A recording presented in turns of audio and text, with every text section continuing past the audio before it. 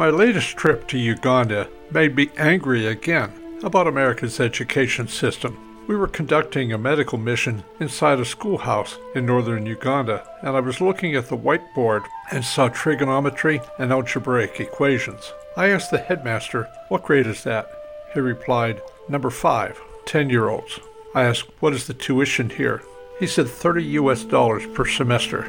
I got to thinking about our education system, like in Baltimore, for instance, $17,000 per year per student, and none tested proficient in either math or language. Our education system is turning out Democratic politicians and welfare recipients.